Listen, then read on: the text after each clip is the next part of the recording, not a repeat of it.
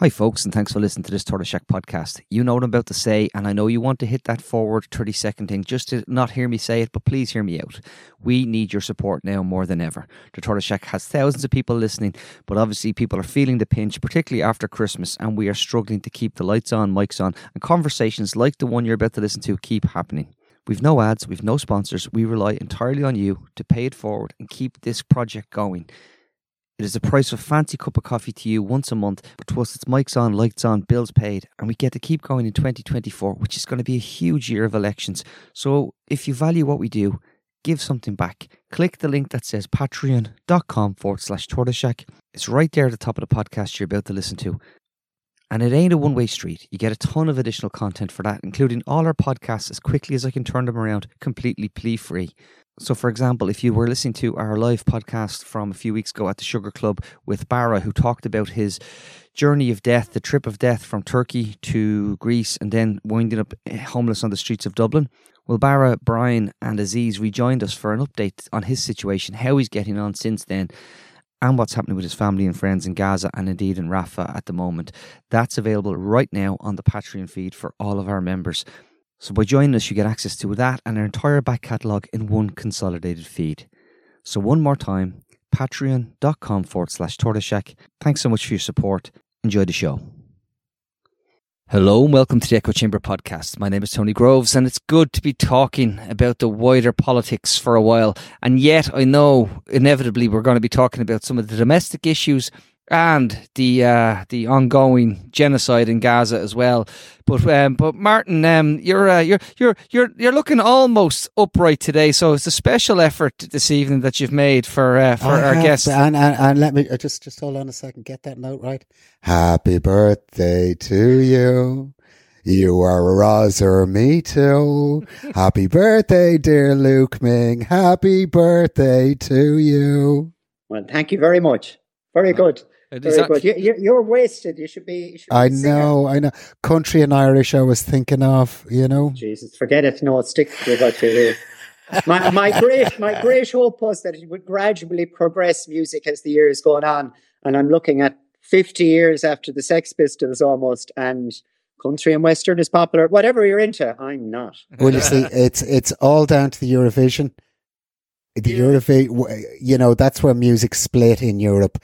We could have gone down the American route with nice rocky music, but no, we had Eurovision, which just really destroyed music in Europe. That's absolute nonsense. There's a lot of bangers in Eurovision.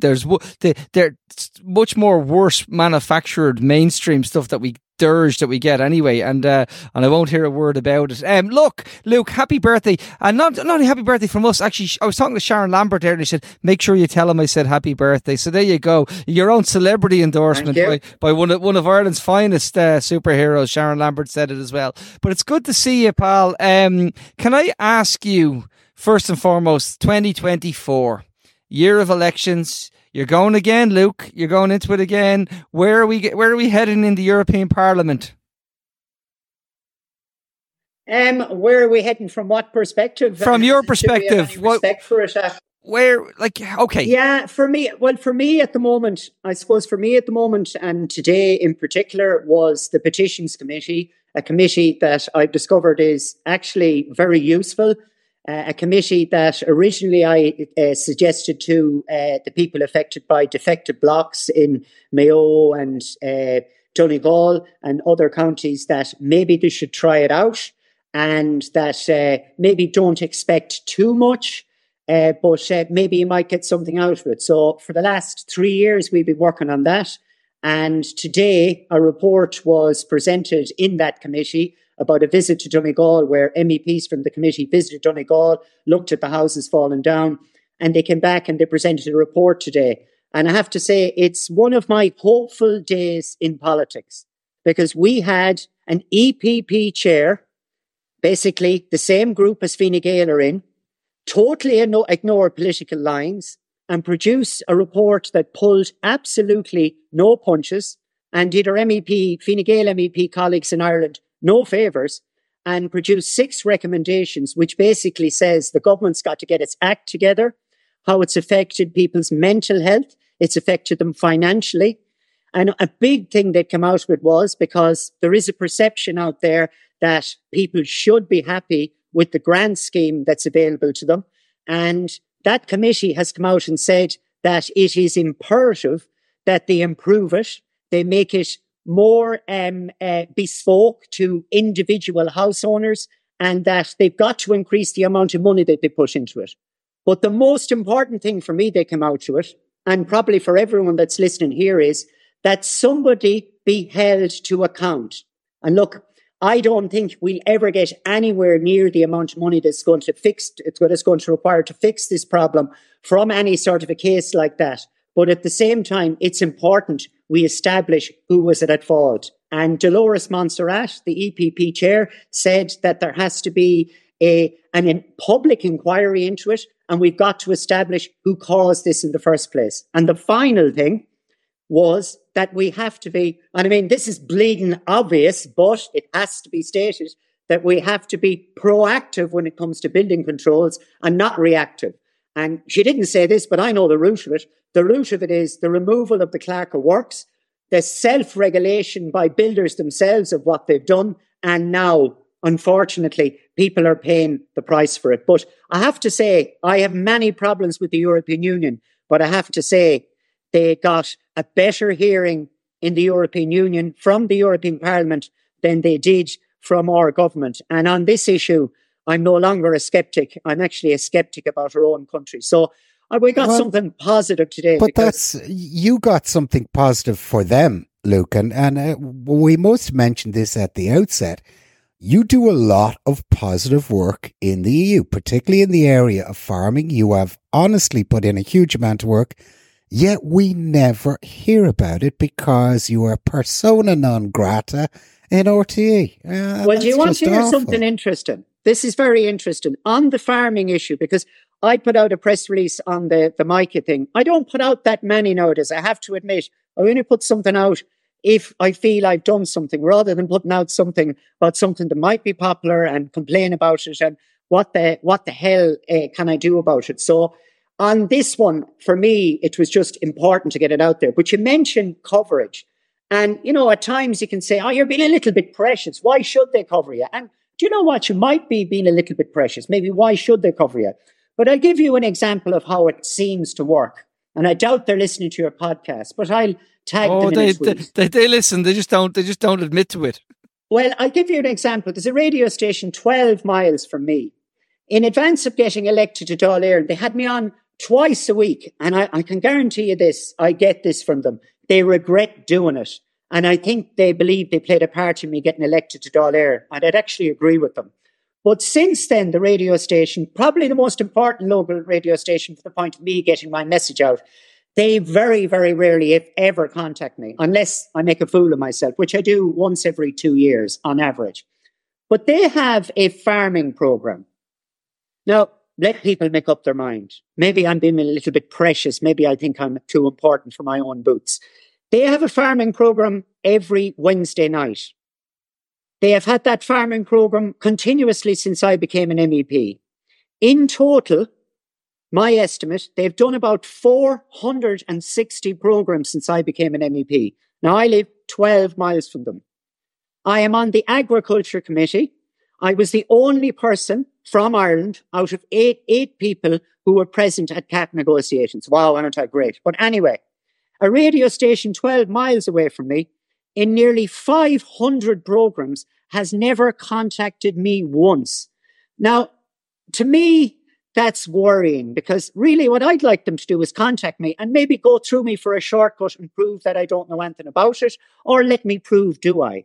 But that's the way some of the media works. And it isn't only national media, it's some local media. Some local media is immense. You look at Highland Radio, you have someone like Greg Hughes on there. He'd probably hate me for saying this. And he doesn't seem to care who he offends as long as he stands up for his listeners. And you get that in a few radio stations, in fairness. I gotta push in, Luke, and say one thing. And you probably didn't listen to it because you probably wouldn't go there. But I was listening to the Irish Times politics podcast when they referred to the EU, and they said how people don't take the European Parliament election seriously. And how they put this was because you can see by the people who we send. And they were referring specifically to Claire, Mick, and yourself, and it was very much. I picked up on that, and I believe Barry Andrews jumped in on that as well. But the reality is, I'll be honest with you.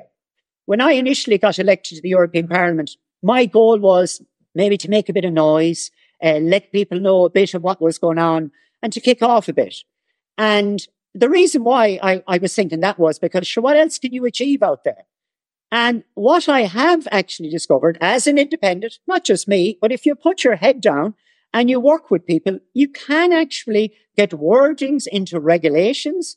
You can actually have an impact. So in a way, them saying that to me is very, very dangerous. They're putting out the message there in a way that, well, not in a way, unless you vote for the mainstream parties, you're wasting your time. So they're telling people who feel they can't vote for the main parties not to go out to vote, when in fact it has proved quite effective. And whether you like what Mick Wallace or Claire Daly are saying, and I don't like everything they're saying, and they don't like everything I'm saying, and anyone who says they like everything everyone is saying is a liar anyway. But the reality is, no one can claim that Mick Wallace and Claire Daly have made no impact. And likewise for myself, people can claim we haven't made an impact.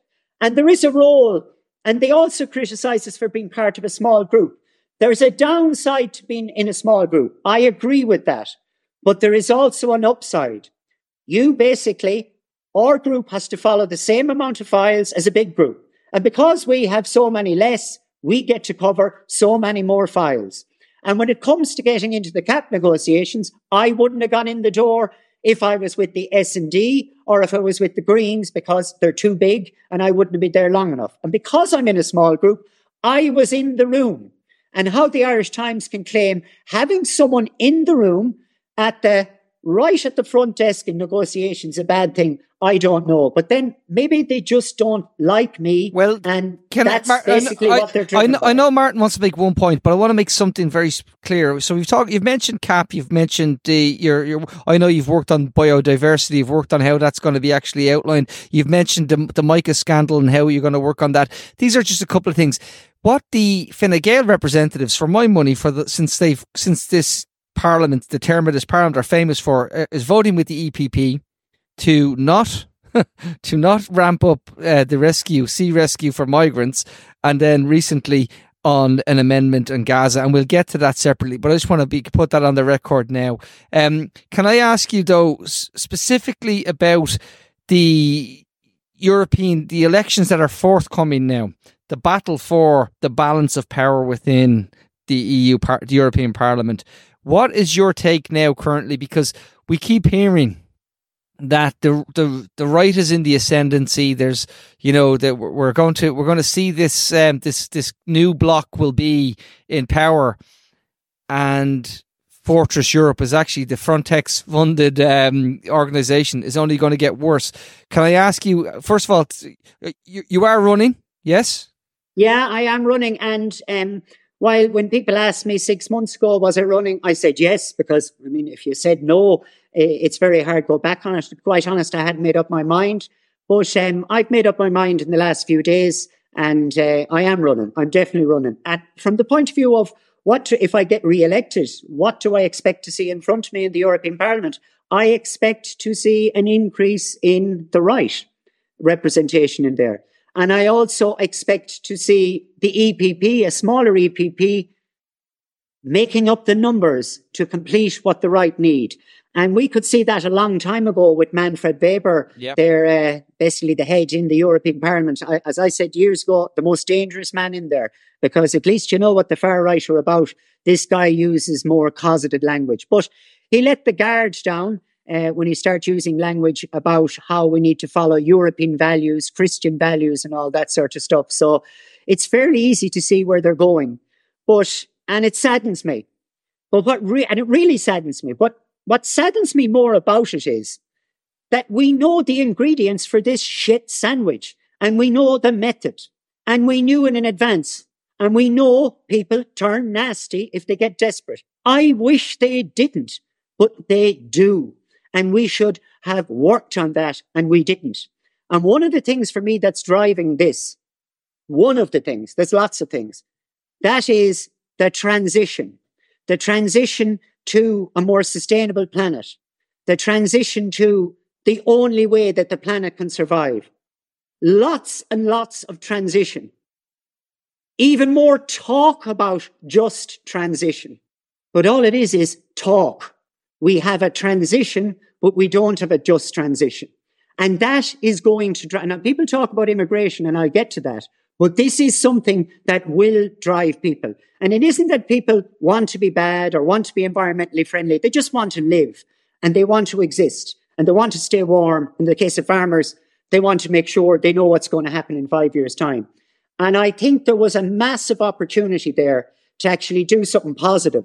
Let's say do what they did in Italy, give 110% grants to retrofit your house.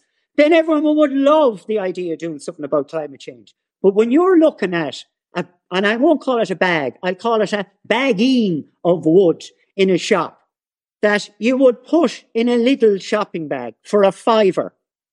And you're telling people that we're going to have a just transition when they can get a bag of turf. And I now know how much it cost me last year for my bag of turf because I heard people say it was bad value. It's bad value for the planet, but it warms people's house. And it cost me 70 cents for a bag that would last twice as long as that would. Now, am I wrong for burning turf? Yes, I am. Is it destroying the planet? Yes. Is it damaging a carbon sink? Yes. But how would you stop all my neighbours wanting to do it if you retrofitted their house and you did it right? But they're not doing that. And now people are looking for simple solutions. People who say there is no climate change. Sure, the planet has been warming and cooling all the time. And people out of necessity are biting that cherry. And for me, there are people who need to have a good look at themselves. They really, really do. But they're causing this. If you look, and even at our own domestic situation, Luke, we got a carbon tax that unfairly targeted the poor so that the wealthy could have retrofits on their home. And that's what the carbon tax does in Ireland. The wealthy have benefited far more from retrofits than the poor have. And I worked out the figures on this a couple of months ago. If it's to retrofit the housing that we have at the moment, you're looking at a couple of 100 years at the scale we're going at the moment. It's so outrageously bad. But you say just transition, but the message coming from both domestic and the EU is not a just transition, but just transition. Just do it. And that's what's coming at us. And it does feel and I am a poor person. I do feel very under attack by it. I absolutely do. I understand all the necessary for what we have to do. But the messaging is bad. Can I add something, Martin, just domestically? And I want to bring it back domestically. I've taken a lot of shit over the last few days because I pointed out that the idea of putting, this 15 quid a month on everybody's broadband bills. You didn't criticise Oliver Callan's pay, I hope. No. Oliver did text me to thank me for bowing out of the interview process for the job because he knew he was up against me for it. But he knew you wouldn't do it for 150. So exactly. Yeah, but I did say that that this idea of putting 15 quid on everybody's broadband bill as opposed to the television license was yet another regressive tax, and all the Greens jumped up and down and said, that's not our policy. That's a Fine Gael idea. Our minister says different. But you were going to implement it nonetheless. That's my point. Doesn't make any difference. That's it. It really doesn't matter if you stand. It's like it's the same basis where it comes to these things whereby, and you've spoken about CETA. You've spoken about it. Eamon Ryan. I have a video of Eamon Ryan talking about all the problems with CETA before he got elected, and then all of a sudden became a fan of CETA. But to Martin's point, the idea of the just transition that you're referring to. On an EU-wide level, we came out of COVID and we thought we had an opportunity here now to actually say, we've learned the lessons from the pandemic. We'll have to, to use that awful Biden phrase, build back better. And we just absolutely butchered it. And I mean, not just domestically, but from the EU. And the budgets got slashed very quickly and very quietly, Luke, when it came to actually doing that. Well, from the point of view, you see, some people will look at it and say, Europe should fund this. And ideally, Europe should fund it.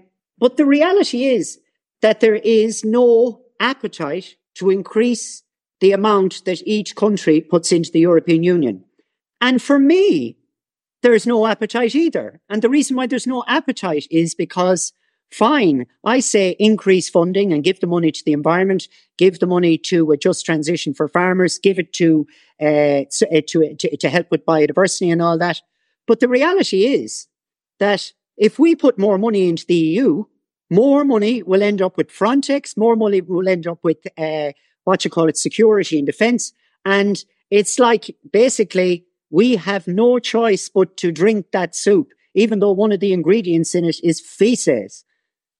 So the problem for me, the struggle I have is like my thinking is, work out what's going to be the bail all around Europe and what is this going to cost? And then we go and we try and acquire that money. In the European elections, we sell it to the public that this is what we want to see happen the next time round. This is what it'll require from the point of view of an increase. And in Ireland, we're net contributors. We will get less back than we put in. I would argue all that. But the problem is my argument falls down at the end. And the reason why I know this will happen is because in the last MFF, they reduced the percentage of funding to agriculture, and that money went to, as my friend said, battalions instead of scallions, scuds instead of spuds. That's where it went. That's the avenue in Europe cut off. So how do we do it nationally? And if we try and do it nationally, are we breaking some EU spending rules? Is there a problem with the European semester? So we seem to be caught. And you mentioned how many houses or how long it's going to take. For me, it makes me question, have they ever looked up the meaning of the word emergency? They're saying it's a climate emergency. And then if I put something on Twitter, which I did about why are you taking so long to retrofit houses if it's an emergency, I get the reply from some green going, oh, you're being negative. We're going as fast as we can. If it was an emergency, you do nothing else but concentrate on this. But they're not. It's pure tokenism. There is no plan to get every house in Ireland that is possible to have aerated. There isn't a plan. I don't see a plan.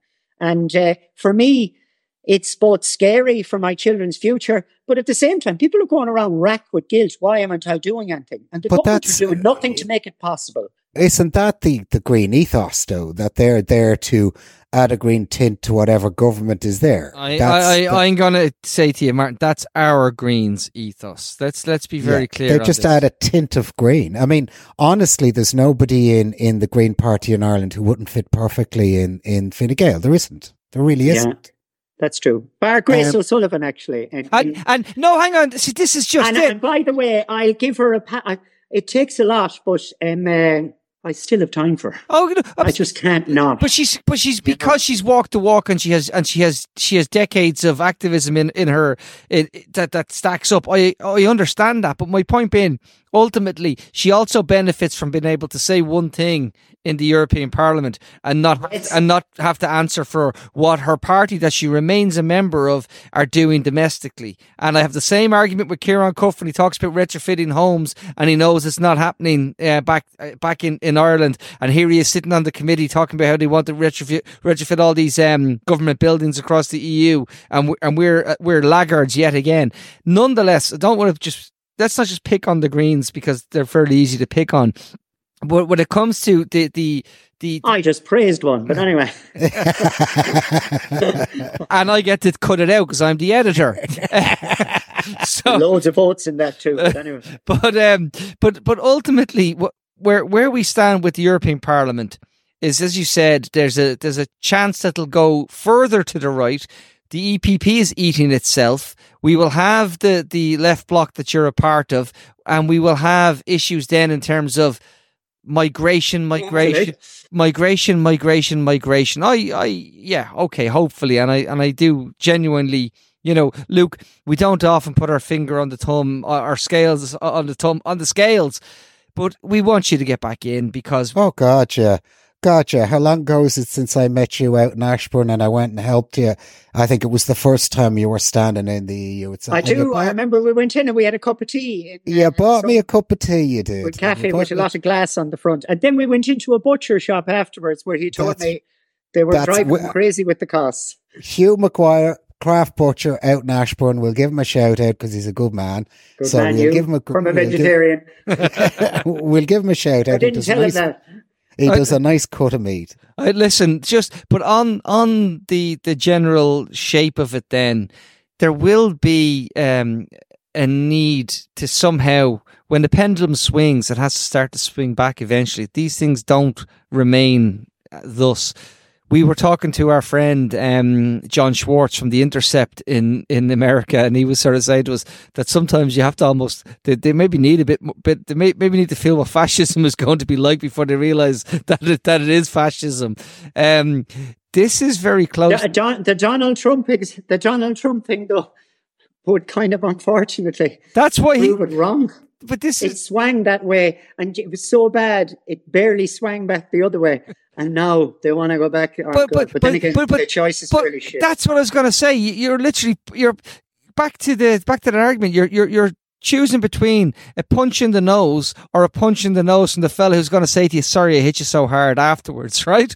That's the only difference between the two kind of outlooks on the thing. But within the EU.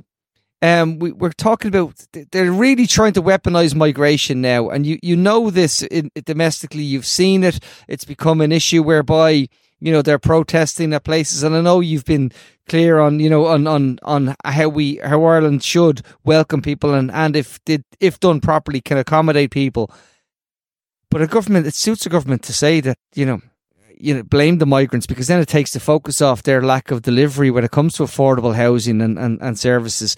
But Luke, well, for me, there's a double horror in this. There's the horror of racism, and there's obviously the horror of you're fleeing persecution, and maybe you're looking for a better life, and you are an economic refugee, like all my family and all that, and you are there's that side to it.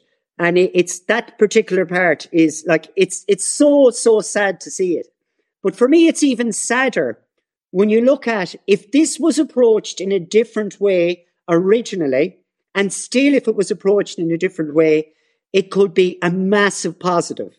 And it would be a massive positive, because for years, my town, Ballyhonus, Ballahadreen, and all of these places, what was the focus? Everyone is leaving. Everyone wants to leave. We can't have anyone in our towns.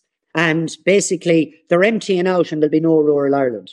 And that was the case for a long, long time. And then we have a situation where people quite literally are killing themselves to get here. And we've missed a massive opportunity, because we could have a situation here, and we still can, whereby instead of people going around saying it's full, that they'll actually be able to say, now Castlereagh has a big enough population to support a cinema. So does Ballyhonus. So does Ballahadreen. Now we have enough of a population in rural areas to make it really, really sustainable. And this still can be a positive. It will require serious effort when it comes to building houses and basically thinking outside the box maybe and doing things in a way we didn't do it before. But we know how to build houses. We knew how to build too many when we didn't need them. We have not forgotten about that. So to me, the real sad thing is, the biggest thing that pissed me off forever about Ireland was we all had to leave and you could never stay here. And here we are. People want to come here. We should celebrate it. And another and someone pointed this out to me yesterday. If people keep going on like this, and they keep going around saying negative things about foreigners and about immigrants, and they keep coming out with this chat, we are so dependent on people working in nursing homes, in hospitals, in so many areas of Irish life, that they're going to start thinking, you know what, I don't want to be here anymore. Because why should I be here? I'm cleaning that guy's arse, and then this one is calling me, saying there's something wrong with me because of the colour of my skin. Do you know what? I'll do that difficult work elsewhere. And do you know what? We will be stuck then. So I think we need to be careful from that point of view, because if we make Ireland an unwelcoming place, from a purely selfish point of view, who's going to do a lot of this stuff that they do so well, in the same way as we did it so well when we travelled, and we do it so well now as well? There is no upside to this, but for me, where did the thinking come from? Did it come from the far right? Or did it come from people like Leo Varadkar after the last crash, where he suggested that people from Eastern Europe should be paid to go home? Now, when you say that and you start saying things like that, you make it more acceptable to suggest that this is not people's home and it's only a temporary thing and we can run them when it doesn't suit us. That's an excellent point, But he Luke. said It's something an worse. excellent point. He also come out with a statement. And I looked at it before I came on here, and I've had to look at it 20 times, the 20 times I've said it, because you've got to be careful. If you're going to make a claim that someone would say something as extraordinary as what I'm going to say, you want to be right. His statement on Ukraine to say it is only natural that we would accept people from Ukraine. Now, I wasn't that fond of maths in school, but I know what a corollary is. And the corollary of that is that it is unnatural to accept people from certain parts of the world. Now, the pricks that are out there stirring it up on the far right and the ones that were standing outside centres, they are a massive problem. But when you have someone of Indian heritage who came here, and it's brilliant people come here, if you have someone who quite clearly has shown that multiculturalism works and it should be celebrated, talking about when things get difficult, some people should go home, and when things get difficult, that it's only natural one person comes here above the other. Well, sorry, don't complain when the bomb blows up if you like the bloody fuse. You know what, Luke, round of applause, because it's excellent points, Luke. But you know, you are dead right about it. The discrimination comes from the top down. You know, once it's okayed at the top, well, then these guys are emboldened to do what they do. And that is exactly what's happening. It's exactly what we've seen the press do. They've emboldened them to do what they're doing, and nobody said stop, and it led to riots in Dublin, and it's led to an awful tense situation in Ireland at the moment. But that tense situation now exists in the EU under Gaza. And the EU is failing miserably, awfully, and von der Leyen is utterly disgraceful. And yet, as an elected MEP, all of you can do nothing about it. Surely there's something wrong in the EU when that's happening. Well, we could have done something about it. And we've had an opportunity in October and in the last plenary in Strasbourg to do something about it. And just for me, the initial thing was von der Leyen coming out without, as many people were saying and MEPs were saying, that is not her job. She does not have the right to come out and make statements like she did about supporting Israel and basically condemning Hamas and all that. Everyone went correctly. She didn't have the right. And I thought, yeah, she didn't have the right. Wait until we get into the chamber. Well, then we got into the chamber. And even though they were all complaining that she didn't have the right, they went along and they put together a resolution that basically said, we bloody well agree with you. So the Parliament did have an opportunity. And I had a couple of Greens come up to me around the time of this oral amendment that came in October, where they start talking about humanitarian corridors, because we'll have a better chance of getting that passed. And two Greens come up to me and they were like, why do you sound so angry? Why do you sound so angry?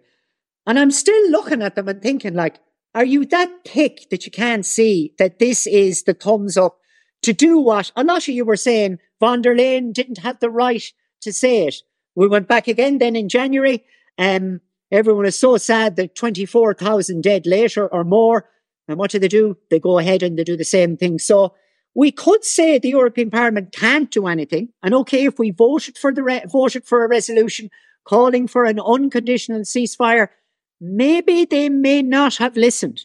But you know what? There's no chance of them listening. Well, basically, there was very little chance of us succeeding with the way they went about it. I produce a podcast with Yusuf Al-Jamal, a Palestinian writer, and one of his old friends, Helena Coben, and they were talking about it on one part of the news round they do. I linger and I just throw my 2 cents in as I'm lingering in the background, and they were talking about, the EU has called for a ceasefire, and I had to quickly turn the mic on and go, whoa, no. The EU asked for a ceasefire on the basis that Hamas must be dismantled and the hostages must be returned, and Israel has the green light to continue doing whatever it wants to do until such a time. And that is the point whereby I come back to what I said 15 minutes ago about the EPP, and particularly about Fine Gael, because the Fine Gael MEPs voted for this. These are the same MEPs who I referred to earlier who voted for the winding down of search and rescue at sea, which has resulted in estimates anywhere up to 20,000 people being killed at sea in the last few years.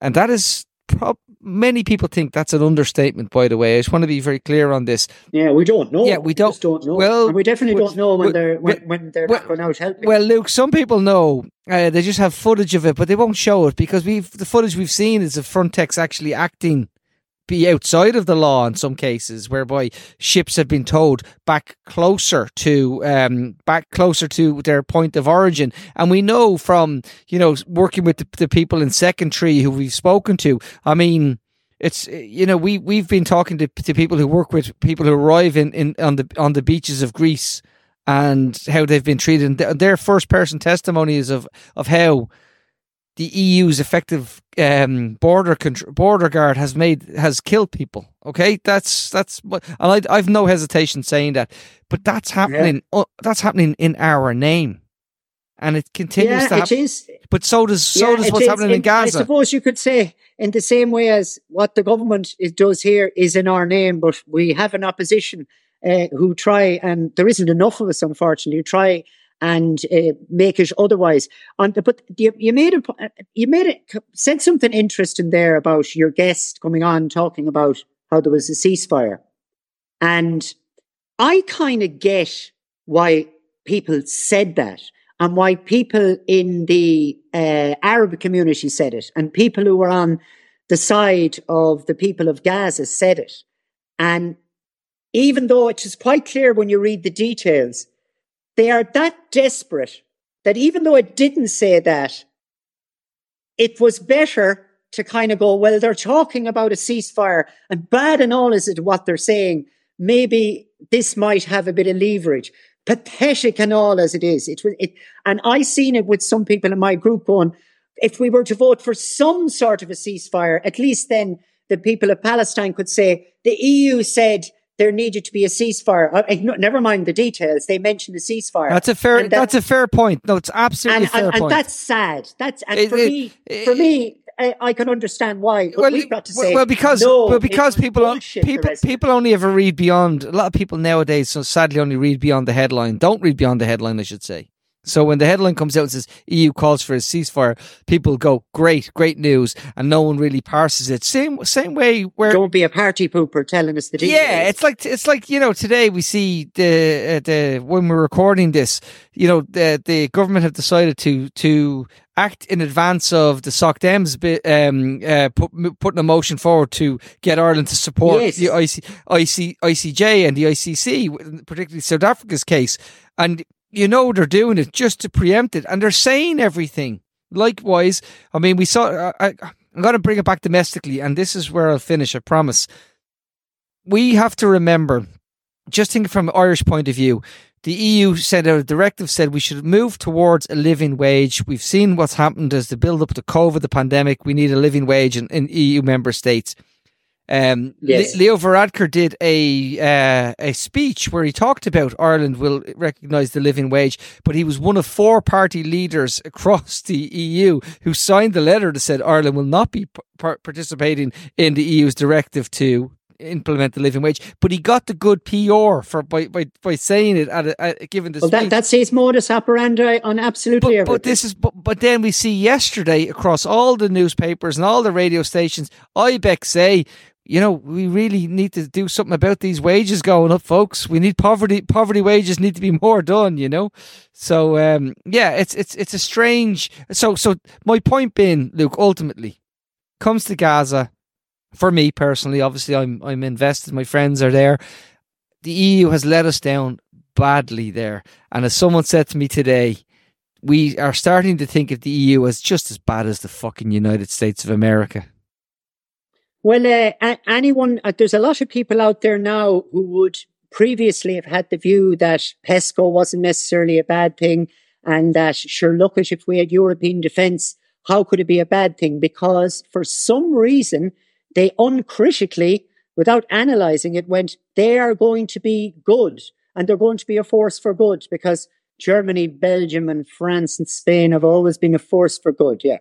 Yeah, it is so true. And now they're all going to do it together. So there'll be a force for good multiplied by 4. And that's one thing maybe that's come out of this at a horrific price. That the European Union should be about absolutely everything but defence. And if we take care of everything else, security will take care of itself. And if those nations who still want to drive on with some sort of a European army, let them do it outside the European Union. And if they do it outside the European Union, then people who want the European Union to do good things and want the funding to be increased won't be worried that it won't go to retrofitting and it'll go to basically building bombs and tanks, etc. But unfortunately, they have tied that shit show to what could be a very, very good thing. And it seems to be impossible to untangle it now. And it is worth remembering that if they stopped building bombs, we could just transition tomorrow. We could solve poverty tomorrow. We could make a sustainable world for everybody if they just stop building bombs. But remember, the EU has plans for a green way to wage war, and amendments put in by Green MEPs who say, well, we need a greener European Defence Union, a greener one. Luke, I have to say, I did meet you the first time you went out campaigning, and in all those years since, and we've both gotten quite a bit older, you have never lost an ounce of your passion. Not 1 ounce have you lost, and it stands to you. Who's in the field with you for the election? Well, there's 5 seats. There was 4. Two new additional counties, Offaly and Laois, which brings it back to the original constituency. Fianna Fáil are running 1 candidate, most likely Barry Cowan. Sinn Féin are running, I think it's Michelle Gildernew. Yeah. They've announced, and my friend, and I'll call him a friend because he's a damn nice guy, Chris McManus, and a fellow QPR fan. So they're half, by the way, of the current Midland Northwest MEPs are Queen's Park Rangers fans, including me. So they're the 2 Sinn Féin. I presume Fine Gael will run the Rose and Colin Markey.